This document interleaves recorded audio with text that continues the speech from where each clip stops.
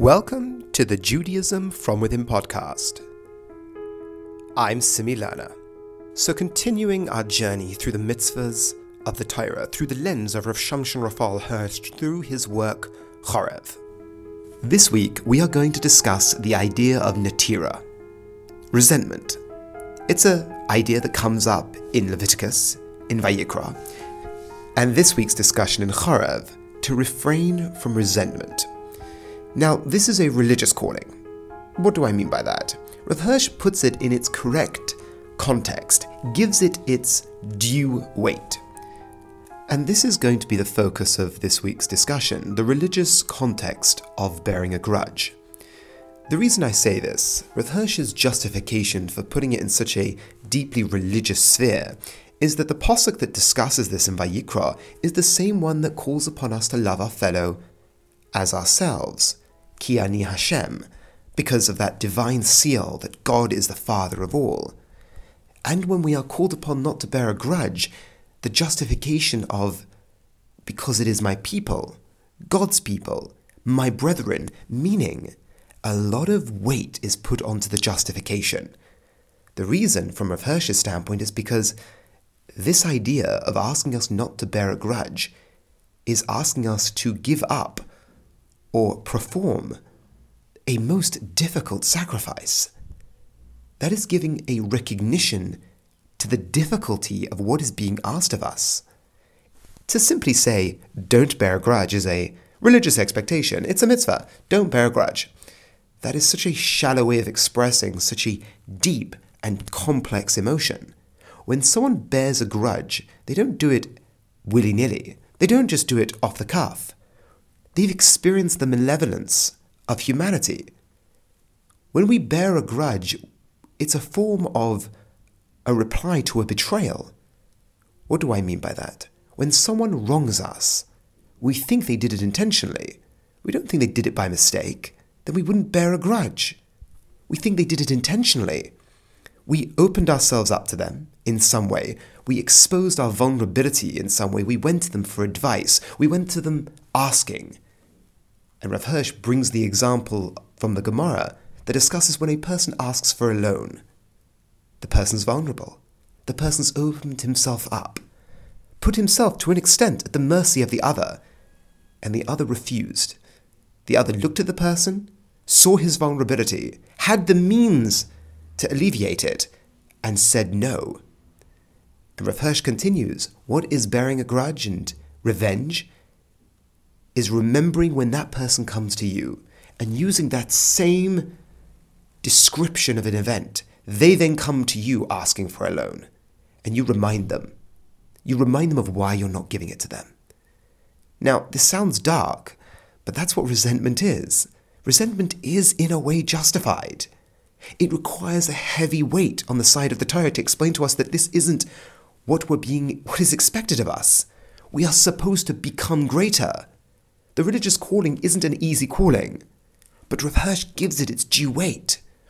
And he explains beautifully from a psychological standpoint, and don't deceive yourself in thinking that it's easy.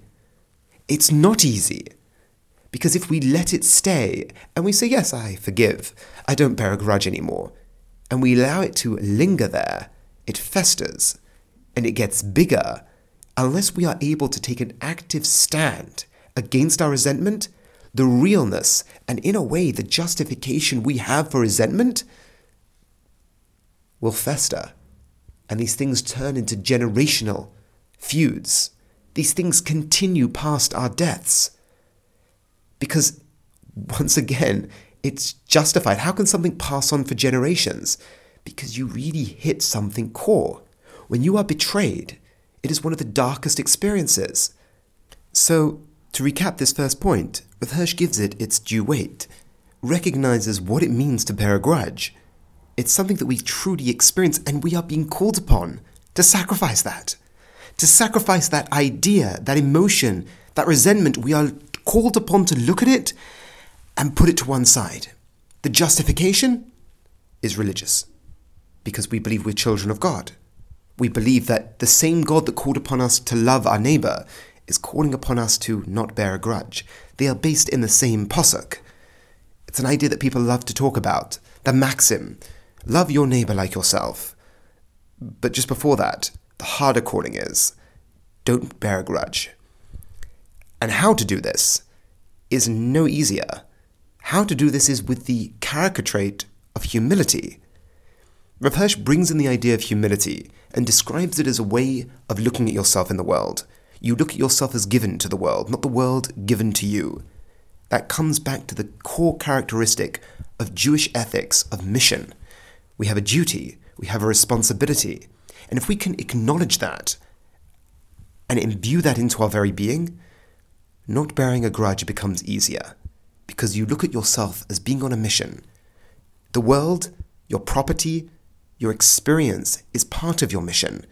And when someone wrongs you, you're able to let go of that, step in, recognize that somehow this was part of my mission, somehow this was a calling that I had to experience, and move on.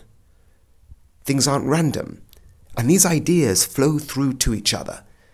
My job isn't to be the other individual. My job is to do my duty, to go on my mission. That is what humility is. Humility is to recognize my existence in this world is a mission and a responsibility. That is humility.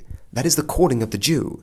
And that allows us to be, as Rav Hirsch calls it, the chassid, not as in Eastern European chassidus, a chassid in the truest sense of the word, the righteous person who is able to experience the pain and sacrifice it, and not bear a grudge, stand in there and let it pass. So on the one hand, we spoke about the gravitas of this calling and the religious justification that is needed to pass it through.